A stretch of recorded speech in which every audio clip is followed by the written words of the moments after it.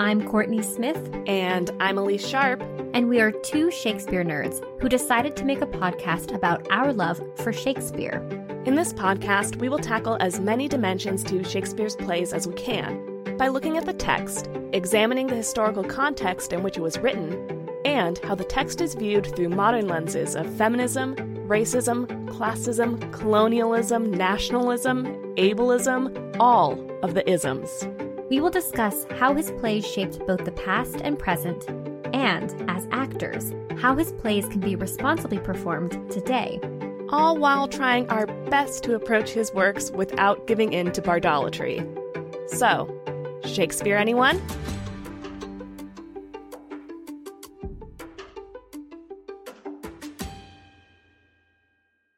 Hi, listeners. It's Courtney here.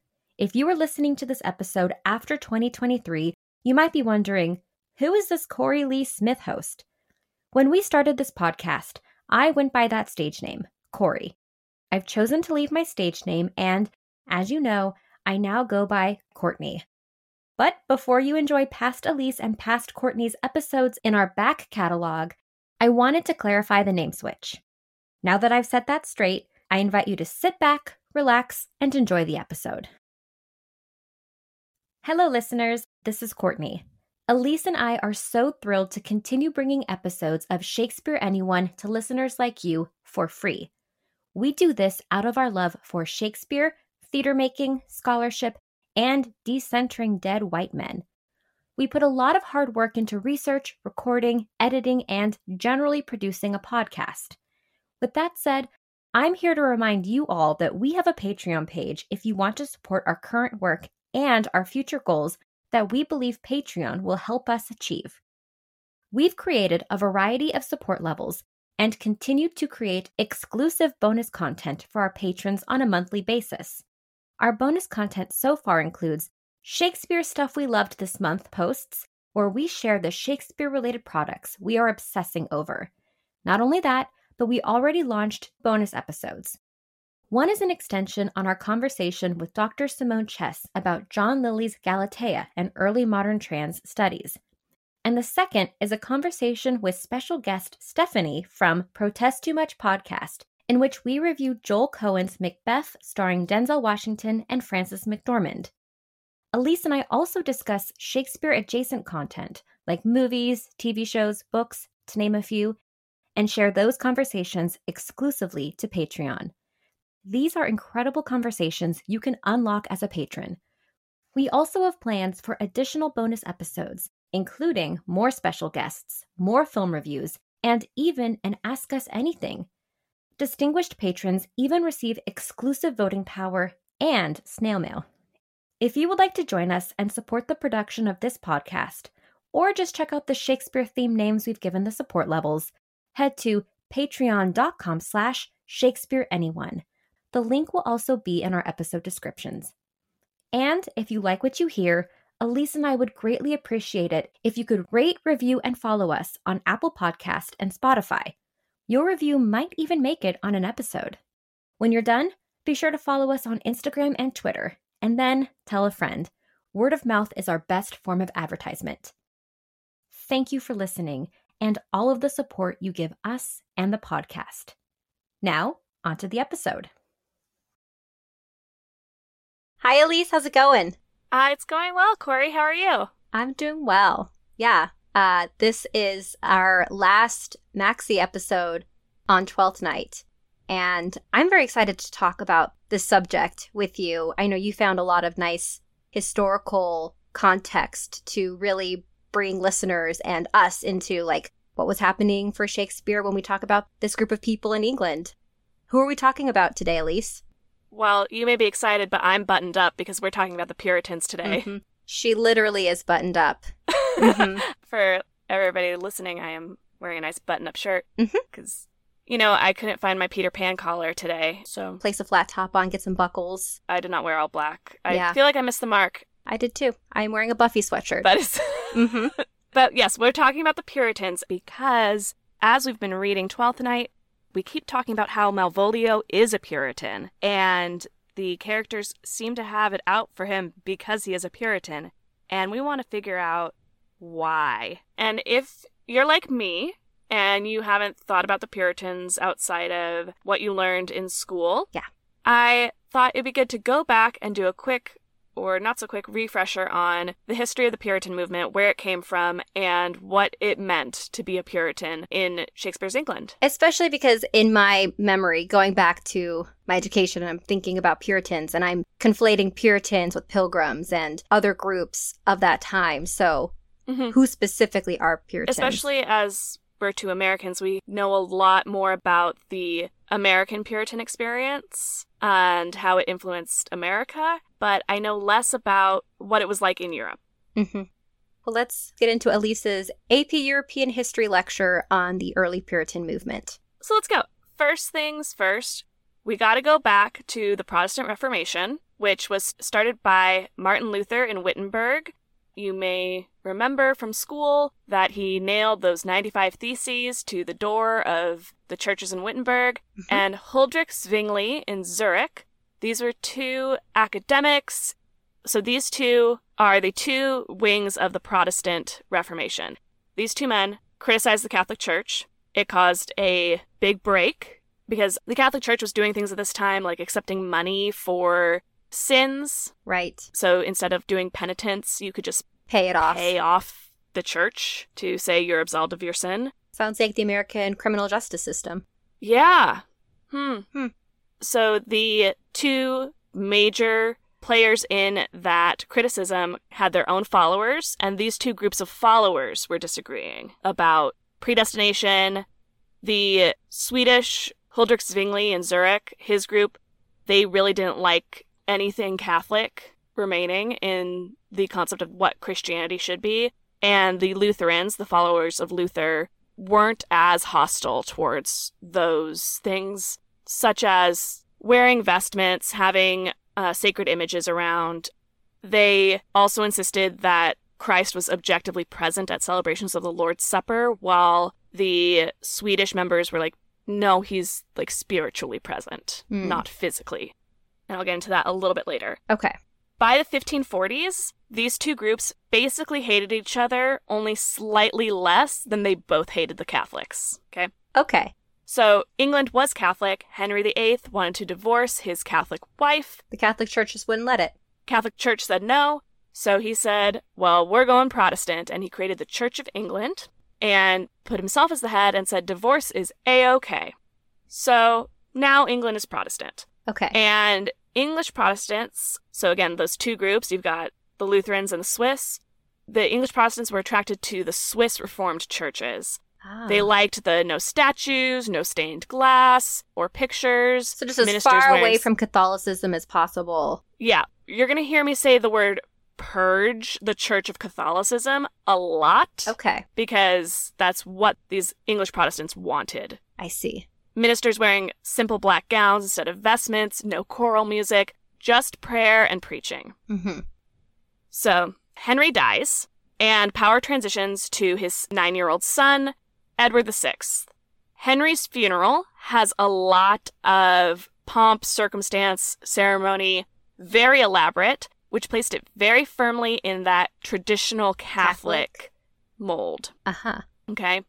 Which some of these English Protestants who liked the Swiss Reformed style weren't fans of. Okay.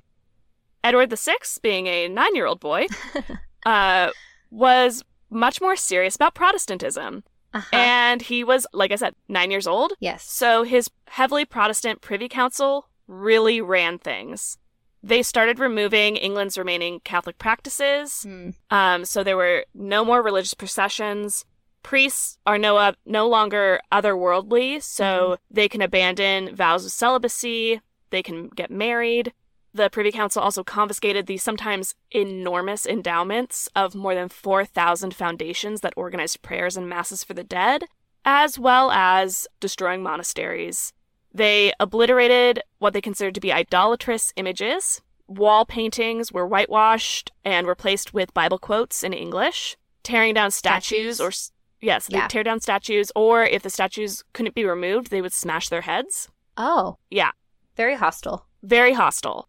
As a note for that, Bible quotes in English, one of the major tenets of Protestantism one of the major critiques was that the layperson, the average person in a Mass, could not understand the Latin Catholic Mass, and that the average person should be able to read the Bible in their own vernacular language. And that does make sense. That is a fair criticism of the Catholic Church. That's a fair point, yeah. Yeah.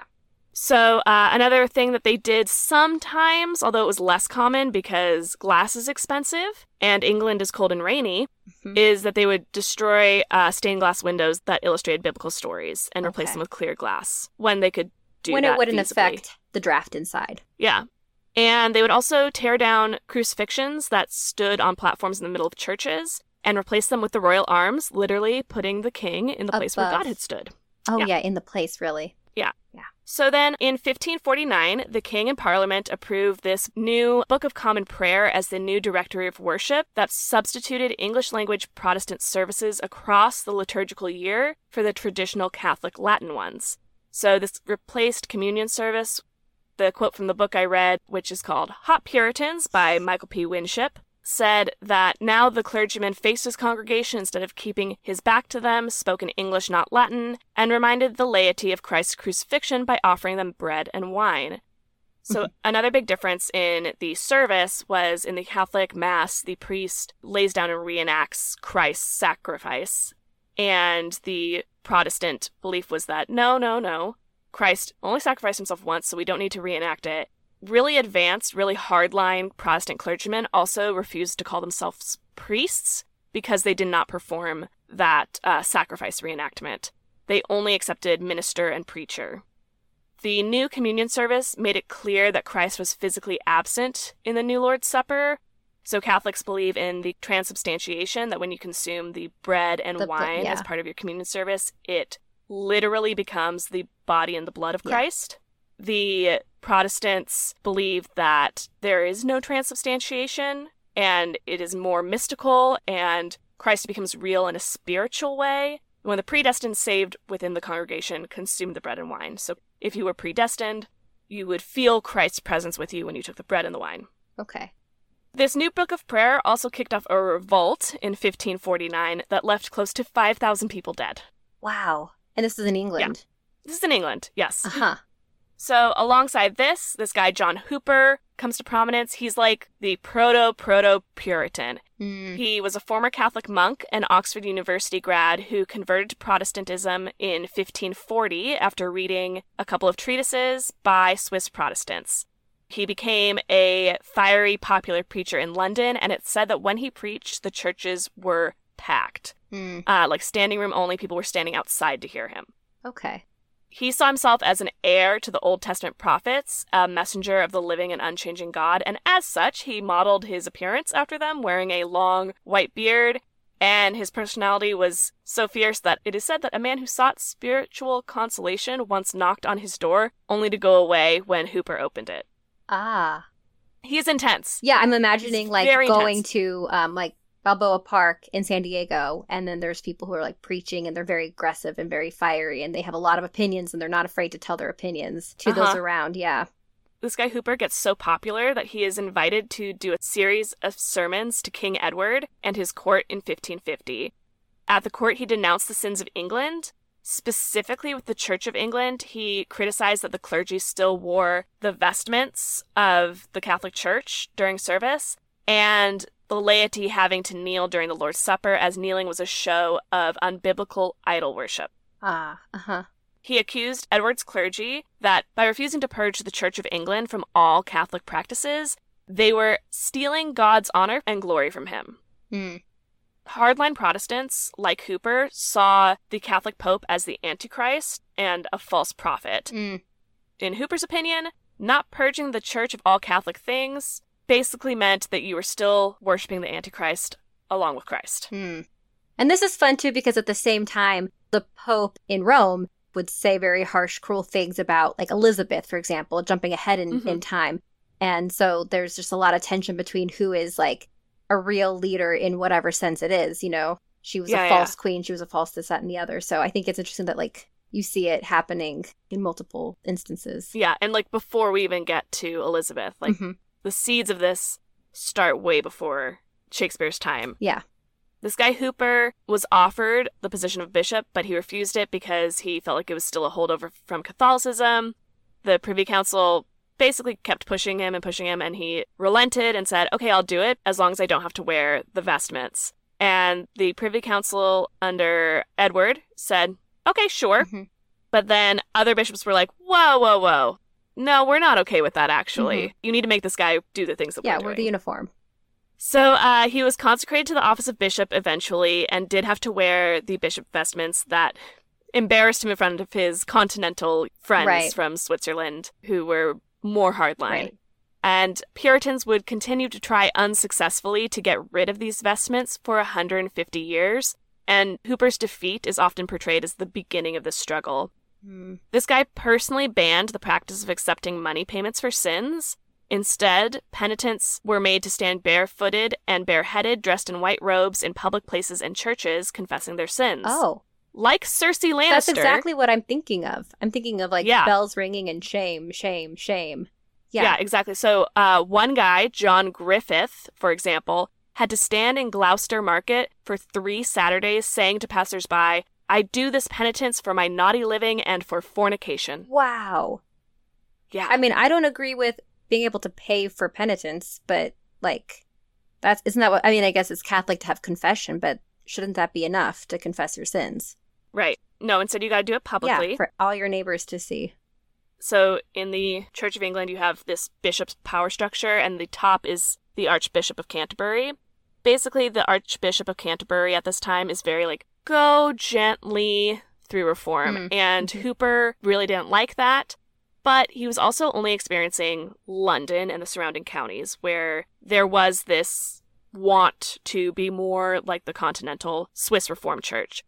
In the more rural counties, go slowly was probably the better option, because if Hooper had maybe seen that more, he maybe would have calmed down a little bit. But the Archbishop also put Hooper in positions to help direct those sorts of policy changes in the church. However, as we know from our intro series and what happens to Edward, he dies. Yeah. And then everything that they've been doing comes crashing down around them. King Edward dies on July 6, 1553, and is succeeded by his half-sister Mary, who we know was a devout Catholic and determined to rip out these seeds of Reformation. I see. She publicly burned John Hooper for heresy on February 9th, 1555. At least 280 Protestants, including 56 women, chose the flames above converting to Catholicism. However, most Protestants chose to just outwardly conform to Catholicism, and an underground Protestant church met in London throughout Mary's reign. Okay. In addition to that, about 1,000 Protestant men, women, and children fled abroad and lived in exile, including another guy who's a major player, John Knox, who landed in the German Lutheran city of Frankfurt. The Protestants who were in Frankfurt decide that their major sin had been that they were still too slow in purging English Protestantism of Catholicism. They start their own church with permission from Frankfurt's government in order to create an example of what a truly reformed English church could look like, and to hopefully be an example to other English exile cities and other English exile churches on the continent. Right. A major element of this church was strict discipline that taught all church members to, quote, frame their wills and doings according to the law of God, unquote. There was a heavy dose of edifying sermons as a foundation, but basically all members were supposed to be godly busybodies, continually, quote, admonishing and instructing one another, unquote. So just telling each other what to do, how to live. Telling each other what to do, also tattling on each other. I was thinking that too. I was thinking of snitching. Yeah. So when this informal discipline failed, when just knowing that your neighbors were watching your behavior failed, members were supposed to bring their concerns about each other to the church's governing body, which was a board of clerical and lay elders called the consistory, later called the presbytery in England. Okay, Presbyterian. We're going to get to Presbyterianism through this guy, John Knox. Okay. This is where it begins. That's wild. So these elders in the consistory would not be appointed by a bishop, but were chosen with the consent of male congregants. They could excommunicate a member from the church, but the whole church, or the male adult members, because it's the 1500s, had to determine that sanction, not just the elders. Worship was strictly biblical, and communal psalm singing was a huge part of it. This group, the Frankfurters, worked on a translation of all the psalms into metrical English that eventually became the Elizabethan publication Whole Book of Psalms, which was wildly popular and got 470 editions printed before the 1640s. Considering that this is 1553, that's 470 editions in a little bit under 100 years. So it's getting printed like 4 times a year. Yeah. Wow. Yeah. The Frankfurters found fault with that Book of Common Prayer that was produced in England. They called it not Protestant enough because this was their big thing. It contained an ancient hymn that predated the Bible and therefore was what they called indifferent. So indifferent was like anything where the Bible didn't expressly say to do it or expressly forbid to do it. These hardline Protestants believe that they should only be doing things that the Bible expressly says they should be doing and not doing things that the Bible forbids. Okay. Knox was eventually run out of Frankfurt in 1555, and the Frankfurt Church settled into a more moderate practice. But his influence would have a very long life.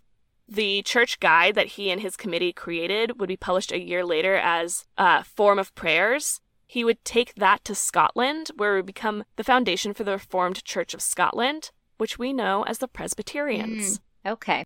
And English Puritans would sometimes use it in secret and also repeatedly lobby Parliament to have it replace the Book of Common Prayer once they had Protestant rulers. Right. Knox also goes to Geneva with most of his committee and supporters.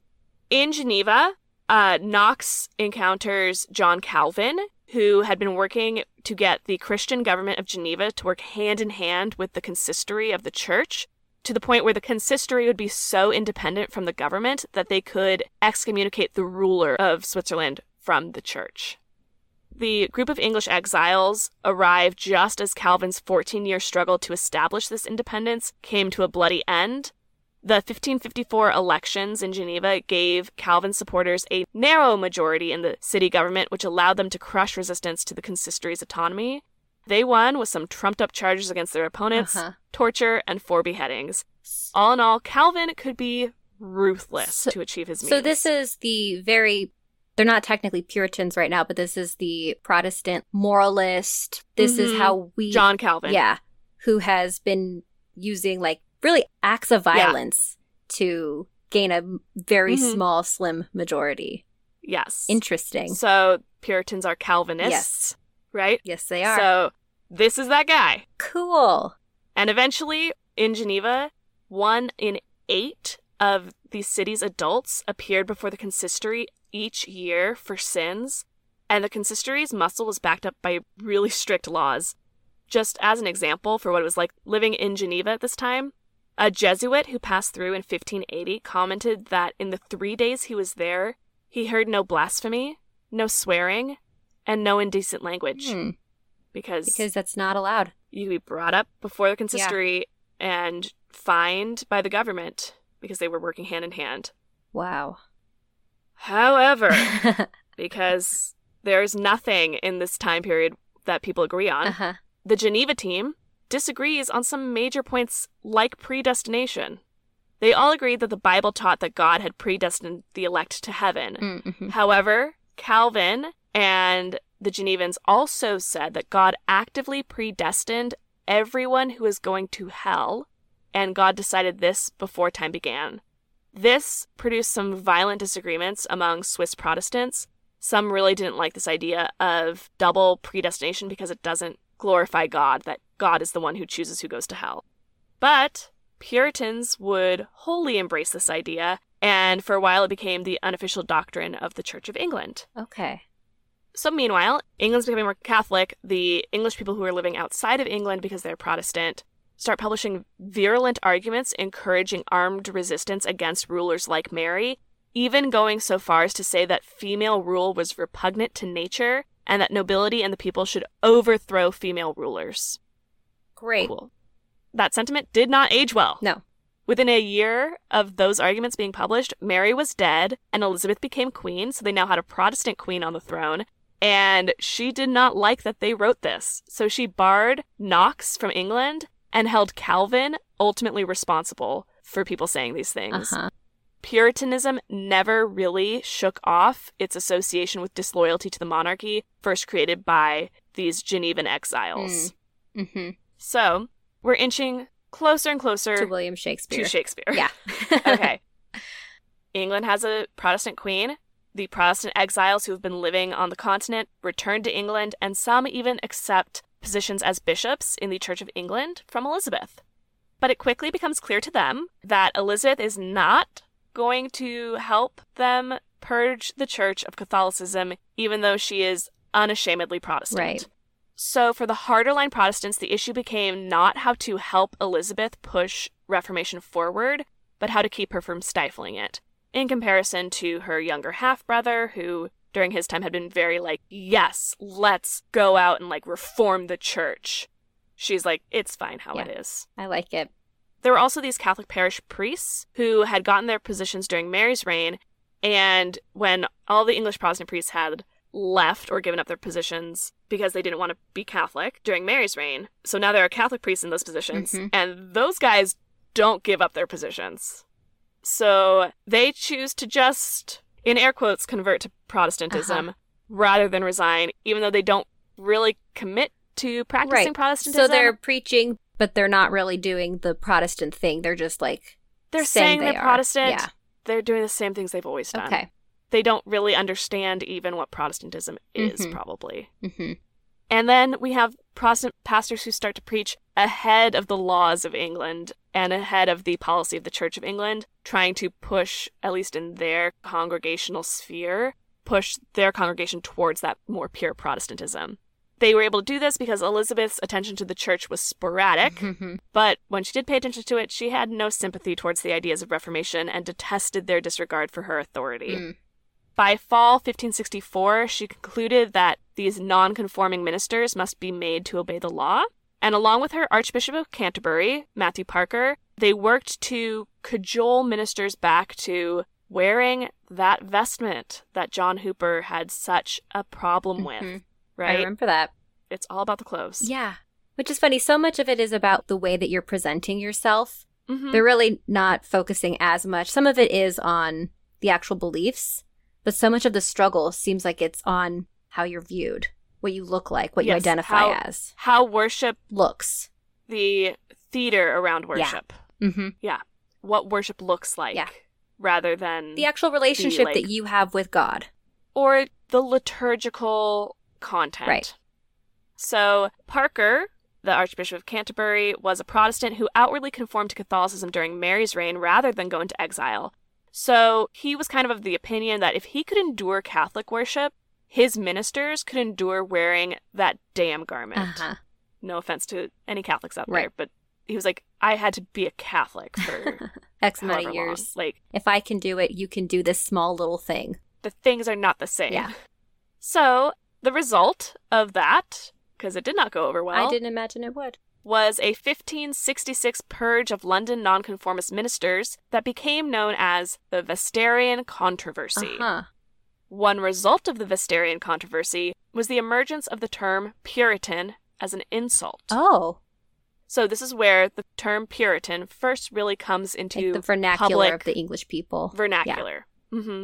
Basically, it was an insult that went towards ministers and lay people who refused to conform to the Church of England's requirements that fell short of their high Protestant standards. Okay.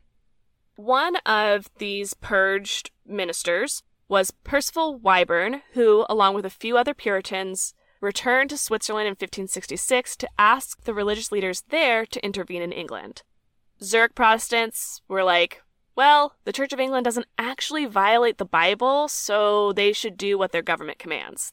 The Zurich team was okay with indifference. Okay. Right? But Geneva's Geneva, which has always been more militant, they were of the opinion that if the English Reformation doesn't pick this up, God is going to pour down his wrath upon the most powerful Protestant country in Europe.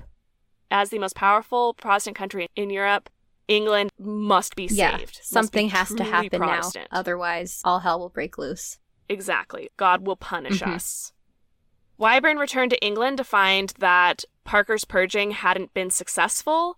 Other bishops outside of London had refused to enforce it, so ministers who were deprived of positions in and around London basically could go into the countryside and get jobs. Mm-hmm. In Northamptonshire, Wyburn got connected with a wealthy landowner named George Carleton and other Puritans who were members of the landed gentry. The landed gentry is about 10,000-ish interrelated families of privilege who shared governance of England and ownership of half its land with the aristocracy, which are about 75-ish families at the top of society who have titles. Yeah.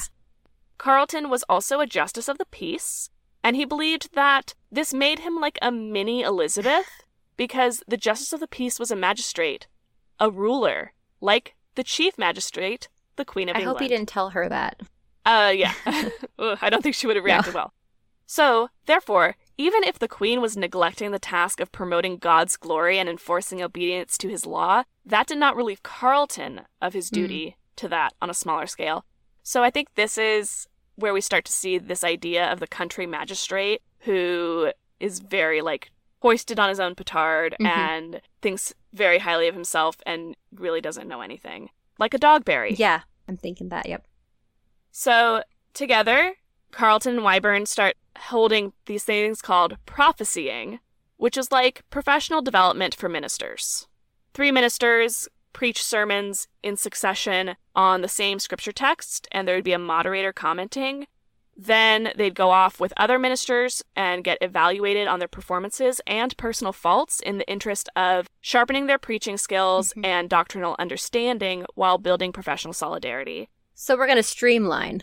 We're going to kind of like come together as ministers and share best practices and help each other be better at this. Yeah. Many in attendance at this Northamptonshire prophesying later became Puritans. And at the outset, this had support from Northamptonshire's bishop because a 1560s survey showed that only 9 of his 166 ministers could actually preach. Interesting. For the Church of England, like, things were not going well in this little corner of the country. No. And so it was very ripe for the Puritan ideas to start taking hold and spreading. This was also a kind of spectator sport for the laity. They would come than his shadow. Watch and then go off and like talk and have their own opinions about the ideas that were presented. This was a big event, big conference. Yeah. I think satirists also went to some of those, which I'll talk about later, but satirists would attend and see what was going on. Yeah. Wyburn and his cohorts got Northamptonshire's government to issue a series of reforms to help cast a Genevan style of piety over the town.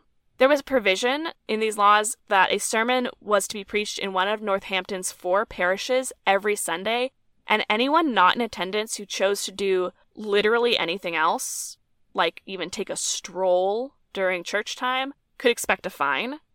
And then there were these sworn men in each parish who could write up any drunkards, fornicators, scolders, blasphemers, whores, or other sinners, much like Dogberry's watch. Yeah. Who get conscripted to help watch the town. Regulate everybody. Word of all of this got back to the bishop, who shut it all down in 1572. But it was a little bit too late because activist Protestantism had become entrenched in Northamptonshire, and the government of Northamptonshire protected some of these Puritan practices, and the gentry continued to choose Puritan clergy for their parishes when they could. And then there were similar happenings happening all over other villages in the English countryside, so that by the middle of Elizabeth's reign, Puritan control was kind of all over England. So to sum it up, at the time Shakespeare's writing, in the countryside, we have this growing movement towards Puritanism. In the city, Puritan is kind of an insult. Puritans, in their own eyes, are exemplary English people, the most faithful, most aggressively intolerant defenders of England's version of Protestantism, and the most zealous anti-Catholics. Okay. They're not afraid of opposition. In fact, for them, it just proves that God has predestined the majority of people to hell and that the ungodly are the enemies of the godly. But certainly, the early modern person, their neighbors were not going to be happy when Puritans are campaigning against sins like drunkenness, dancing, theaters, Christmas, fornication, maypoles, and, like we were saying, Sunday recreations, doing anything on Sunday. Puritans really wanted to see the religious tasks and the monopoly of the Church of England. However, they were upset that the Church of England was only following God's law erratically, in their opinion, and therefore it wasn't doing its job well. Okay, so they were upset that, like, picking and choosing versus just everything from front to back. Right. And it continues to remain far behind the continental Reformed churches in purging itself of its Catholic past. Uh-huh. So that's where we get to when Shakespeare starts writing, and we can start to see Shakespeare's opinions on Puritanism in specific plays. Yes. In addition to Twelfth Night, we can see it in Much Ado About Nothing, All's Well That Ends Well, and Measure for Measure. All 4 of these plays contain parodies or criticisms of Puritanism. Dogberry, like I mentioned earlier, is a caricature of that puritanically minded local... Kind of like a vigilante for Puritanism. A little bit, but also he's in an office. That is true. A government true. office. So he's a bailiff. He's kind of like Carlton that I mentioned earlier, who's got this local office, local politician type, and is very self-important. Yeah. And this is becoming more and more familiar in England. Dogberry, as a character, his speeches mix legal, administrative, and puritanical theological jargon. For example, in the interrogation scene, he asks Conrad and Borachio if they serve God, and then he gets confused when Claudio is accused of plotting to disgrace Hero and says, quote, "O villain, thou wilt be condemned into everlasting redemption for this." Then, when Leonato thanks him, Dogberry swells with pride and says, quote, "I praise God for you, God save the foundation," unquote. The word foundation was a favorite among Calvinists who, quote, used it to signify the politico-religious fabric and society it was their aspiration to erect, the Puritan state, unquote. Right. Yeah. Yeah. Still, in that play, the criticism of Puritanism is mostly implied, and the movement itself is not mentioned until we get to Twelfth Night. Yes. Welcome, Malvolio. Where it gets more on the nose. Yep. We've talked about Malvolio before. In contrast, we have Olivia, who exemplifies a refined, half-Italian culture, like the culture of the Italian Renaissance that had been flowing into England, versus Malvolio, the Puritan, and how the Puritans were seeing this Italian Renaissance influence as a flood of half-pagan, half-Catholic, frivolous dalliances. Then we also have the other contrast against Malvolio in Sir Toby Belch, which represents the English cakes, ale, taproom jokes culture. Yeah, the party boy. That were scandalizing to the Puritan movement. And then, when James ascended to the throne, he brought a lot more puritanical politics to early modern England. Remember, he's the guy behind the witch hunts and the trials. Yep. One of his first acts of his reign was to forbid the mention of the name of God on stage, and even the appearance of the sacred name in the text of any play. Along with this came a rigid reform in court manners, including the revival of an old, obsolete law that forbade any divorced person to remarry during the lifetime of either party under pain of death. Oh, okay. Yeah. Which is, ironic coming from James. Oh boy, yeah. Yeah. We can see Shakespeare's reaction to that in Measure for Measure, where the obsolete law of the Duke parallels that of our first Stuart monarch. Measure for Measure asks, does society have the right to regulate morals and what is meant by morality? And in addition, there's a character, Angelo, who is another Puritan character along the same lines as Malvolio. He's got an exalted view of himself, he's legalistic, makes a huge parade of virtue, calls himself a saint, but he's pretty narrow-minded and insincere in his beliefs. And then in contrast, there's the Catholic Isabella in that play, who's very pure, virtuous, genuinely religious.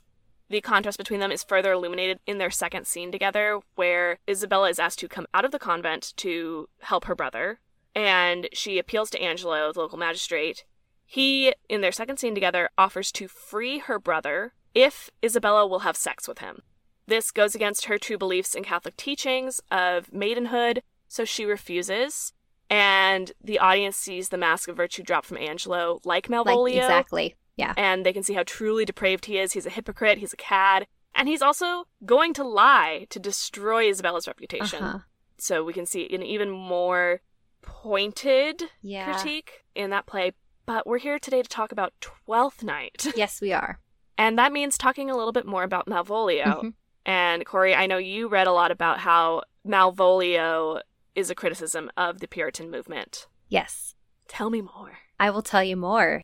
So, piggybacking off of what you're talking about, where there's the Puritan movement that is rising, and there's this reaction from Elizabeth as well as other Protestants. The relationship between this play and the ecclesiastical disputes of Elizabeth's reign is seen in Malvolio. Malvolio is duped by Maria through an absurd and egotistical reading of the forged letter, and the defenders of anti-Puritanism theory argue that this is the inherent danger in Puritanism's essential and foundation principle of the absolute authority of the Bible in all matters of religion.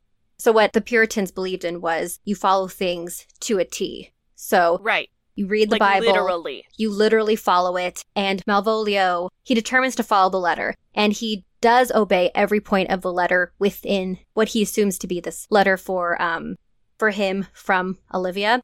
And right. Malvolio exemplifies the symbolic action of a Puritan's approach to scriptural interpretation in the spirit of self-love or bad will. At least so in the eyes of someone like Shakespeare, who writes critically of the Puritan movement. So Anglican theologian Richard Hooker criticized that Puritans pull from the Bible, quote, "what strange, fantastical opinions soever at any time enters into their heads." So like one of Hooker's Puritans, Malvolio receives a false manifestation and pulls whatever he can from it. And correct Christians achieve salvation by correct belief derived from the Bible, but Malvolio interprets and believes, quote, "such impossible passages of grossness in perverse spirit." So this letter, you talked a lot about the relationship building up to where the Puritans are in Shakespeare's time. The Church of England and the Puritans believe the Holy Scripture contains everything needed for salvation, but the rift comes from the Presbyterian Puritan Reformation policy called an admonition of the Parliament, which is from 1572. And the admonition requested Elizabeth eliminate, like you said, the remaining elements of Roman Catholicism. And Elizabeth, like you said, denied this request as irrational bibliolatry, indifferent to salvation. And so that's where the tensions continued to rise, like you were saying, in the 1580s and 1590s. And in response to the loud Puritan dissenters, the establishment of the church preached, wrote, and fought against the Puritan movement. Archbishop Richard Bancroft preached in 1589 that the Puritans' interpretation of the Bible was not determined by reason, but by passion, quote, "sick of self-love," unquote. Right. I didn't mention this in my reading, but it was there. These Puritan ministers going to these prophesyings, it wasn't a liturgical service in the way of we're going to read the section of the Bible that is for the calendar. Liturgy is a planned calendar of what parts of the Bible are read at Sunday service throughout the year, so that in a calendar year you read the entire Bible. So these prophesyings, they started doing more like just speaking off the cuff. Their sermons were more, I memorized it and I'm just going to go from what's in my head and talk rather than make the Bible accessible to my congregants. Mm-hmm. And then what that does is that then means that whatever it is that the preacher is saying or the minister is saying is what the congregants are gaining, not the actual written word. So that's completely self-love in the sense of like, here's what I read, I'm going to process it, and I'm going to share how I view it, what I want you to get out of it. Yeah. Right. So that's, again, that Malvolio interpreting his text the way he wants to. Yeah. Instead of a kind of codified, is codified the right word? Kind of up for what the person wants to determine it to be. Yeah, meaning is up for grabs. Right. Malvolio completely does that in the letter scene. And Bishop Thomas Cooper wrote that the Puritan comes to Scripture, like Malvolio does to his letter, bent upon discovering his own justification. He writes, quote, "if I could make that resemble something in me," and I believe that would be Malvolio, not the Scripture, but that's something that Malvolio says. And so to Cooper and Bancroft, Puritans are not concerned for the understanding of those things which are spoken in the Scriptures, but to impose meaning upon them, like you were saying with the prophesying, not to deliver the true sense of them, but to bring a sense of their own, not a yielding to the words, but a kind of compulsion, enforcement, or violence offered to make that to seem to be contained in them, which they presumed should be understood by them before they read them. That's fascinating criticism because basically it's saying, no, you're reading into this things that aren't there, even though you are saying that your entire goal is to strip away and only follow the Bible like exactly as written and like do away with that indifference, but you are just interpreting what you want to into this. So you're picking and choosing parts of the Bible to follow? Uh-huh. That doesn't sound familiar at all. No, not at all. And the other thing is they're doing this, or they're planning to do this with congregants who maybe haven't read that part of the Bible yet. So the congregants are walking away with this Puritan interpretation based on what this particular preacher or minister is deciding is important for them to know. Right. Yeah. So Hooker, Bancroft, and Cooper all write and preach how Puritans look for themselves in the scriptures instead of seeing what is actually in the scriptures. And this is happening before Shakespeare's time, but not too much ahead. And when Malvolio stumbles upon the mock letter and imposes his dream upon the words, he proves in the process a contemplative idiot. And this declared madness, the Protestant establishment, would insist is an inevitable state in the Puritans' progress. And there is a moment that backfires against the Puritans. There's a demonstration of this madness when two men claimed the arrival of Jesus Christ in the person of William Hackett, who was an illiterate man with a shady past.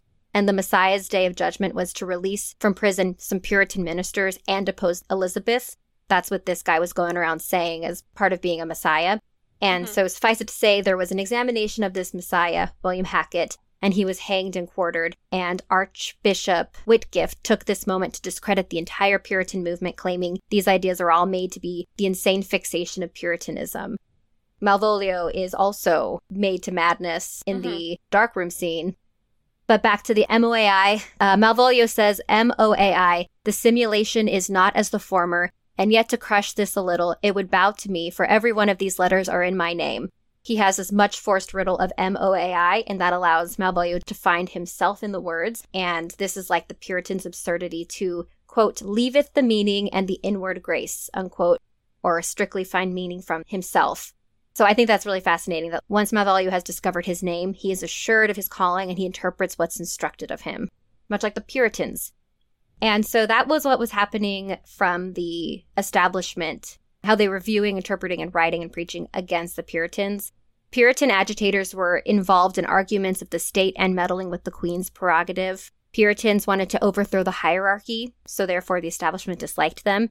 And in this light, we can view Malvolio as not only social climbing, he's lording his power over the lady of the house, he's controlling newly acquired kinsmen like Sir Toby, and he's overthrowing the foundation of order in Olivia's household.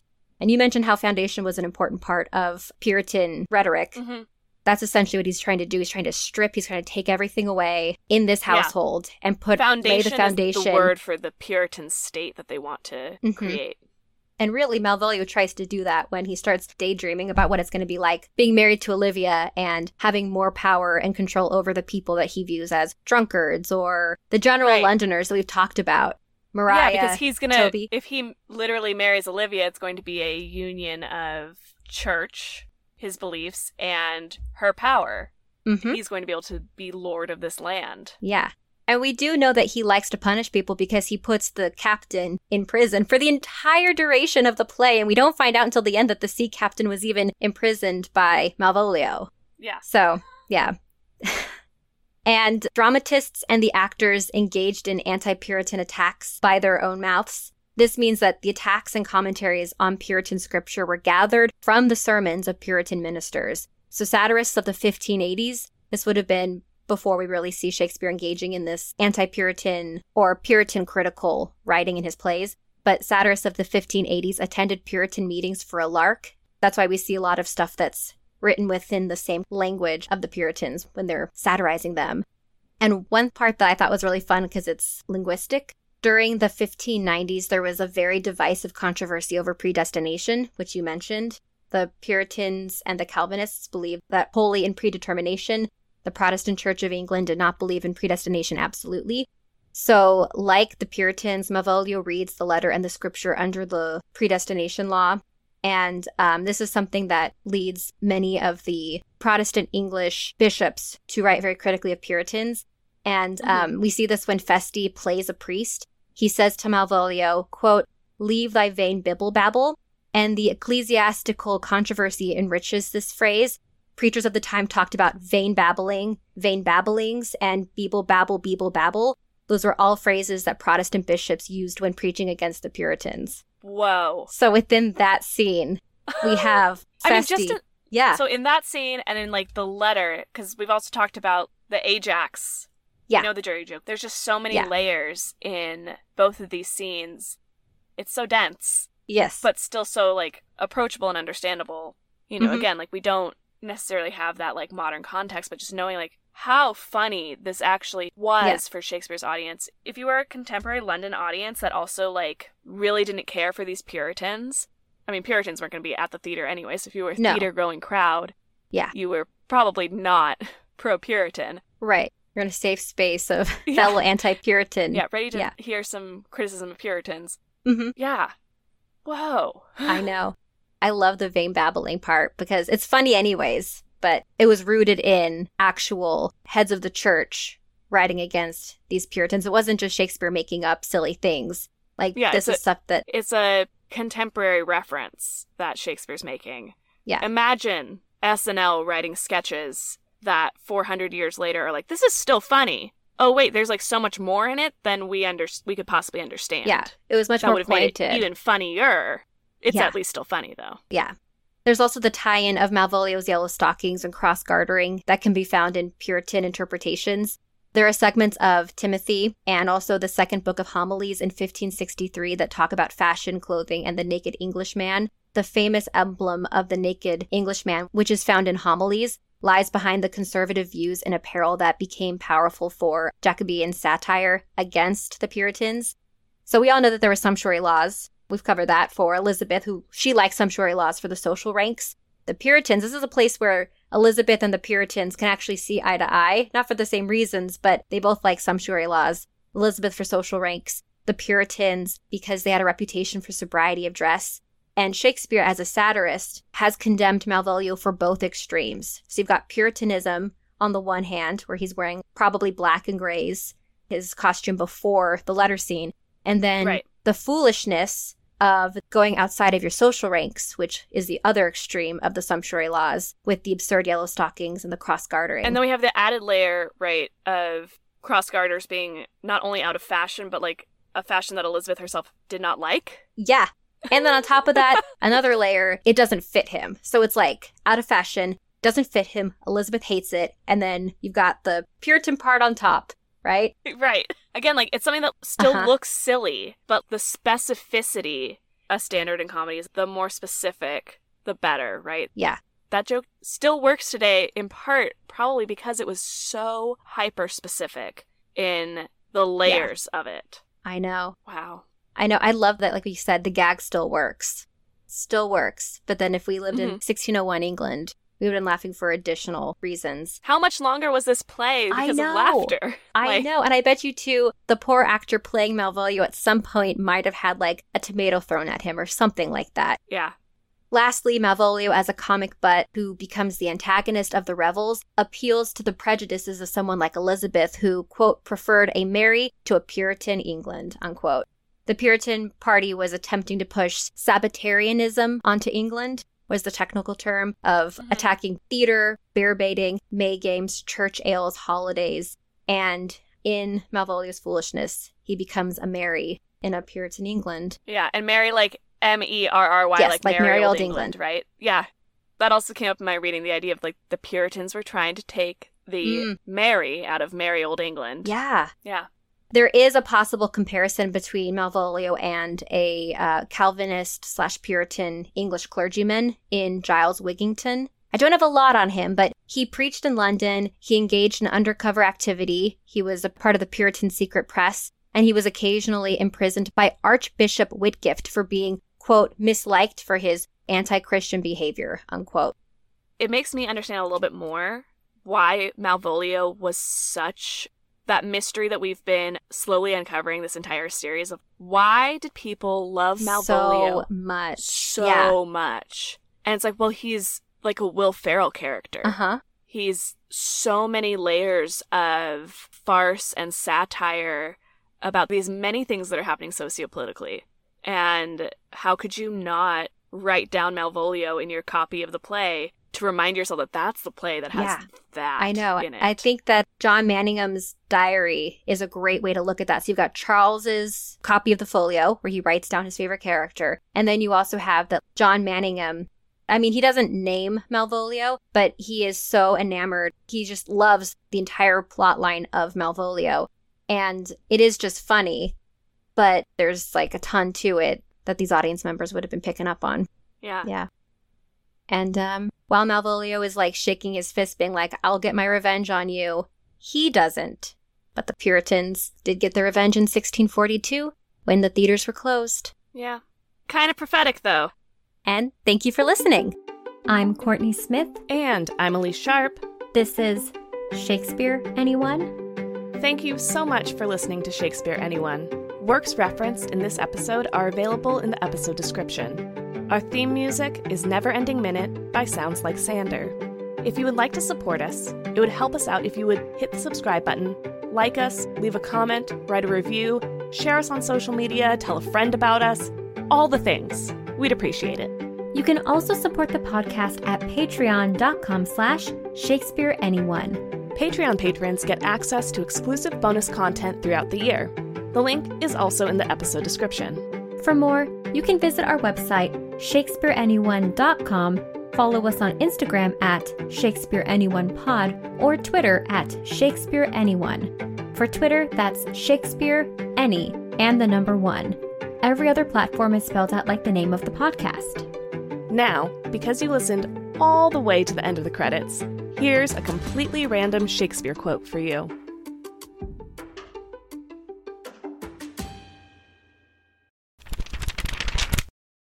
From Comedy of Errors, Act 4, Scene 4, spoken by Luciana. They are loose again.